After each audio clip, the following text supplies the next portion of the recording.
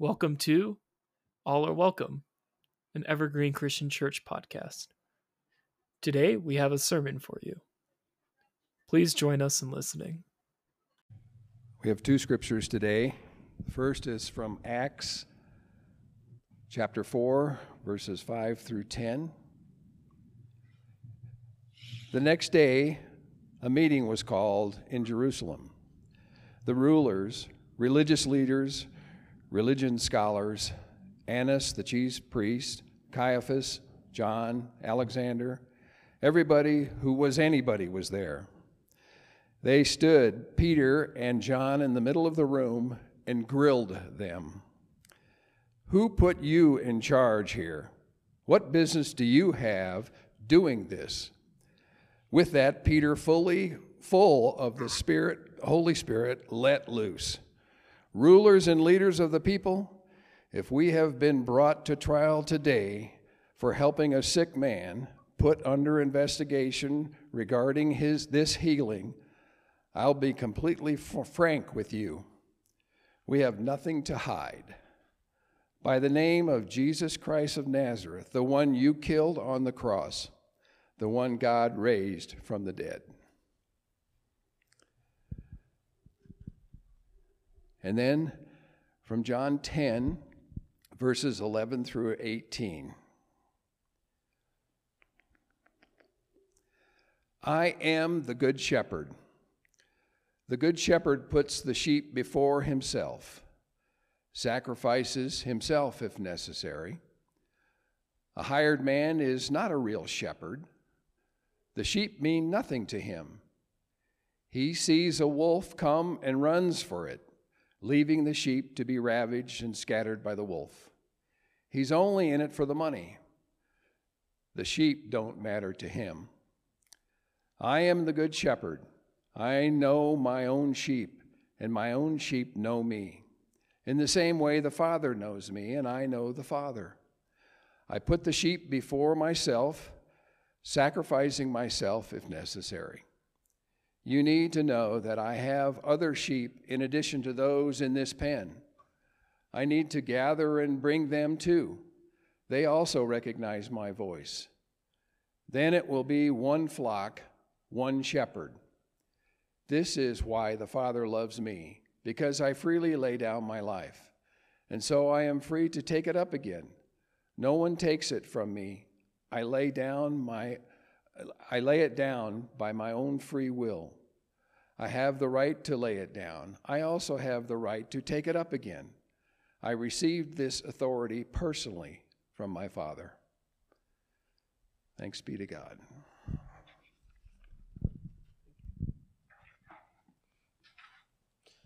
If you'll please join me in prayer. Lord, may the words of my mouth and the meditations of my heart be acceptable to you. May all that's done in this service today do nothing other than help us to seek justice, love kindness, and walk humbly with you. Amen. Yeah. Thank you, Bob, for your scripture reading. I take a lot of solace in this combination of scriptures we've been reading and using as liturgy today. This imagery of Jesus as the good shepherd brings me so much calm to my life to know that we're blessed and secured by the works of the good shepherd. In fact, it's the reason why I'm a Christian. Because the life and works of Jesus and the teachings and the grace of Christ and the life and the death and the resurrection compel me to follow Jesus. It's not out of a fear of some kind of eternal damnation that I believe in God. And it's not only because I was raised in the church, and it's not only because I want salvation and the promise of life everlasting. It's not out of obligation or duty, although I find those things are in my faith, but it's out of delight. I'm a Christian because I think so highly of God's grace and the life and teaching of Jesus that I want to follow him, to embody the things he preached about, to acknowledge my love for God and to act upon it. I am a Christian on my own accord, or as the scripture as Bob read it, of my own free will. Listen to the words of Christ from the Gospel of John. This will be a little bit different than what Bob read. The reason my Father loves me is that I lay down my life only to take it up again.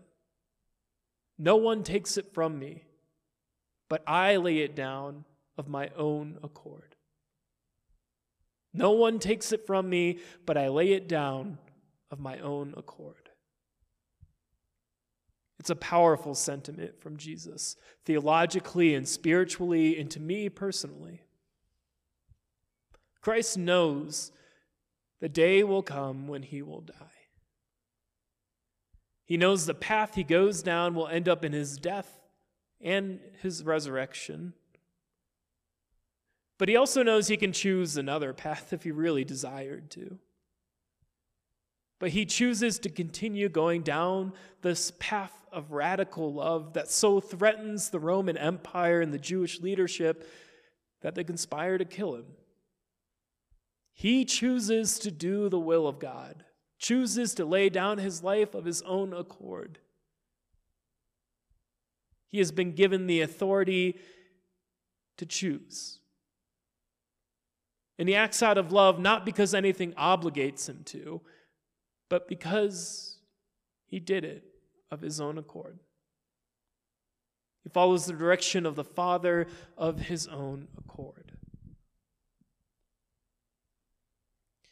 The passage we first read from the book of Acts follows Peter and John preaching to the people. They preached to the people and they've healed a man, but they were thrown in jail. And it says the authority figures were startled.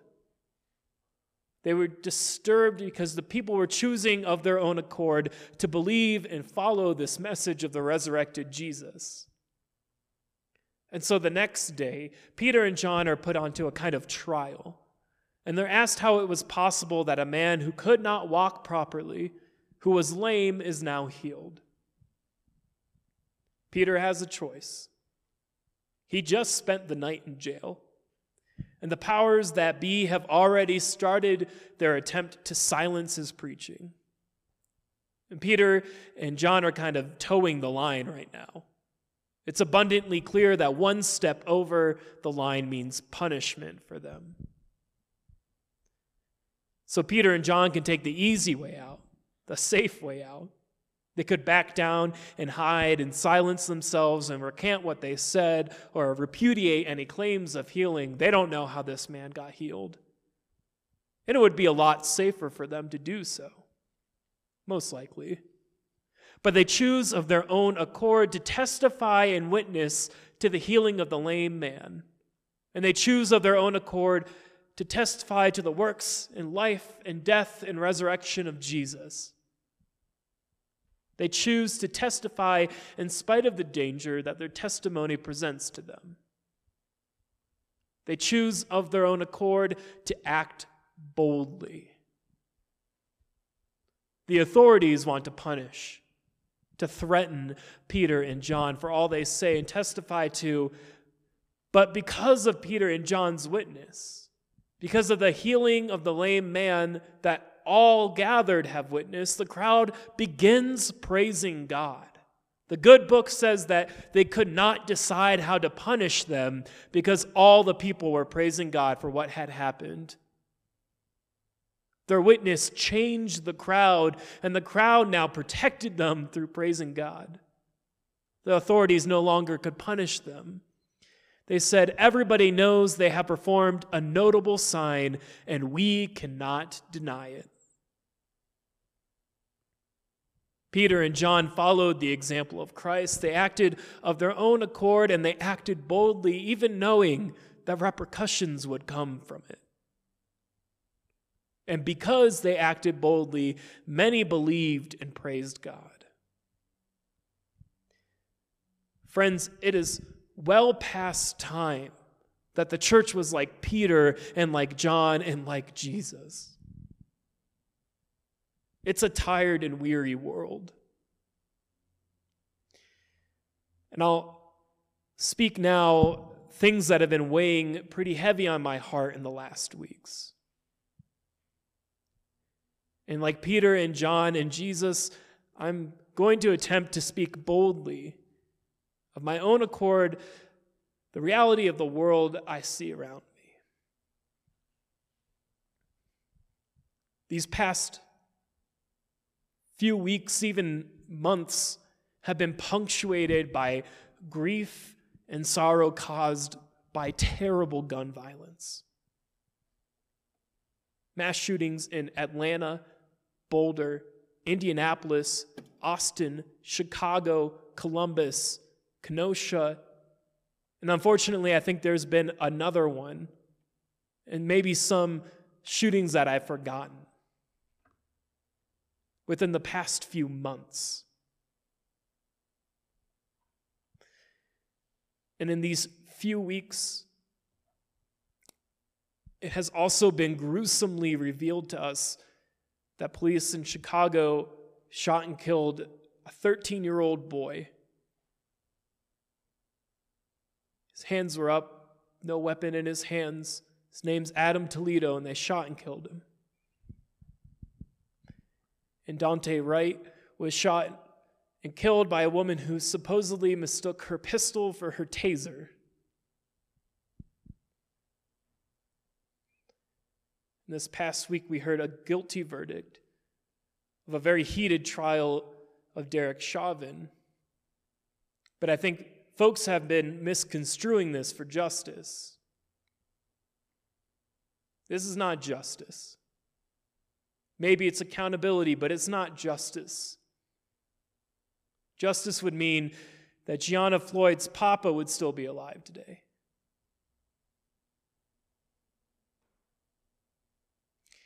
In these last few weeks, we've been hit by health scares and setbacks for many beloveds in our congregation.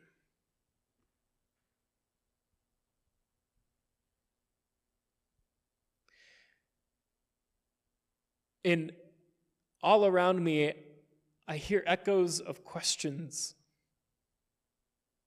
Questions of, how do we fix this? So that people are not afraid to interact with cops. How do we fix this so that people are not afraid to go to the grocery store, to a FedEx facility, to church? How do we fix this? What is the church going to do?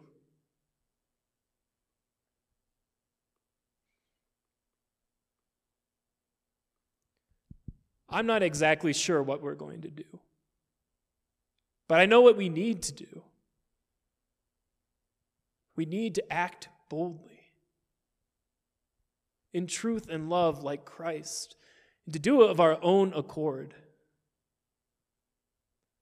There will be attempts to silence folks, to assuage folks with complacency, to persuade or coerce us in a certain kind of way, to beg strict adherence to legalities, or to convince people with the fear of hell or the desire of heaven that we must believe a certain thing or act in a certain way.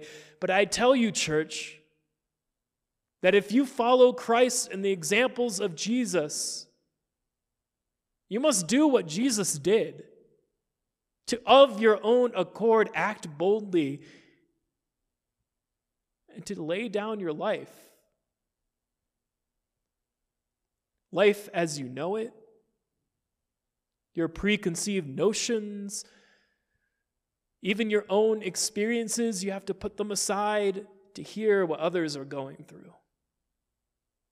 To understand the hate or the fear or the uncertainty that they're feeling.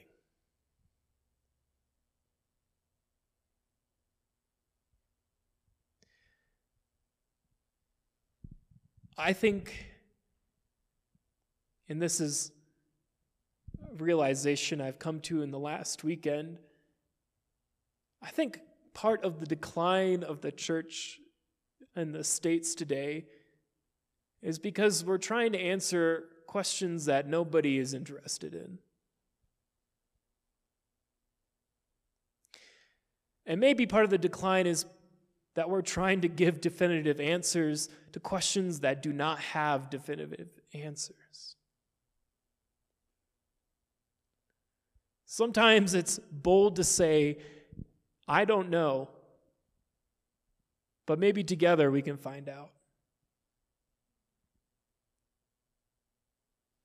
Sometimes it's bold to say, all I can do is testify to the love of Christ within me and walk humbly with you.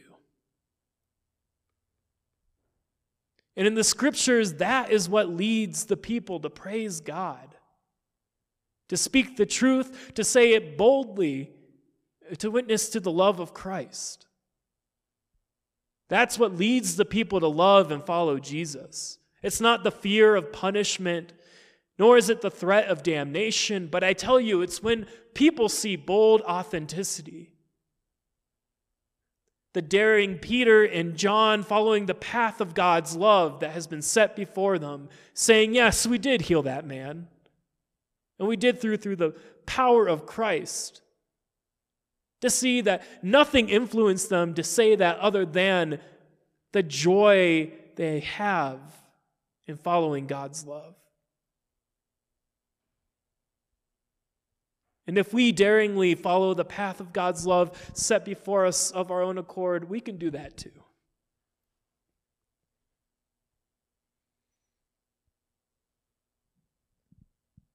But this is obviously not an easy thing to do.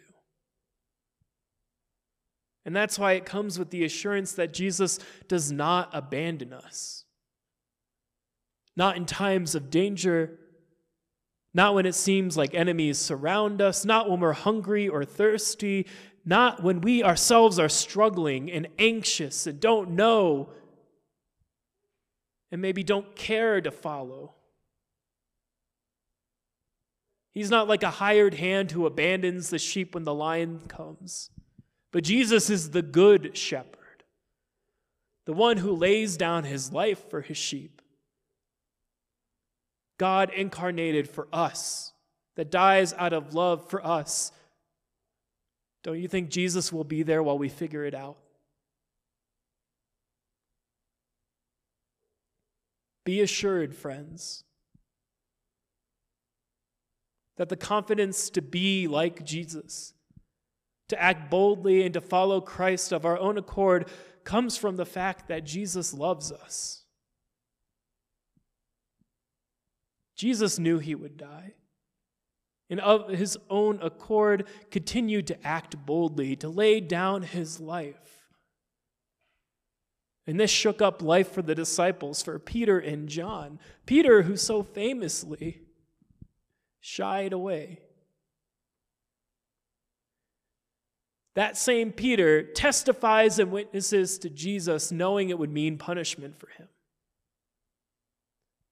They choose to act boldly, and that is what draws the people to God. And that's what the resurrection meant for them. It was the confidence, the courage to act boldly, to follow Jesus, not out of obligation, but because of the joy of doing so.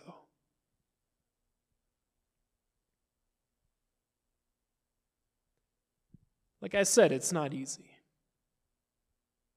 It means saying uncomfortable things. It means dreaming of a new way, dropping our preconceived notions. And these weeks, it has meant to me mourning gun violence while advocating to change this nation's relationship with these guns, the instruments of terror for so many people. To look boldly at what other places are doing. This week it means to me working for accountability of our authority figures. That none is above the law, that none are above being held accountable. It means ensuring that none fear punishment and the threat of death from officers who are supposed to be protecting and serving. That none fear the threat of death when they go into a public space. I say this because it's on my heart, and that this is the way in teaching of Jesus, not fear, not violence, but love. This week, this is what the resurrection means to me. The question and path I'm going on with Jesus is, how will I act boldly so that none may have to fear again? Resurrection for Peter and John meant that in the face of punishment, probably violent punishment, that they boldly witnessed to Jesus and followed him of their own accord.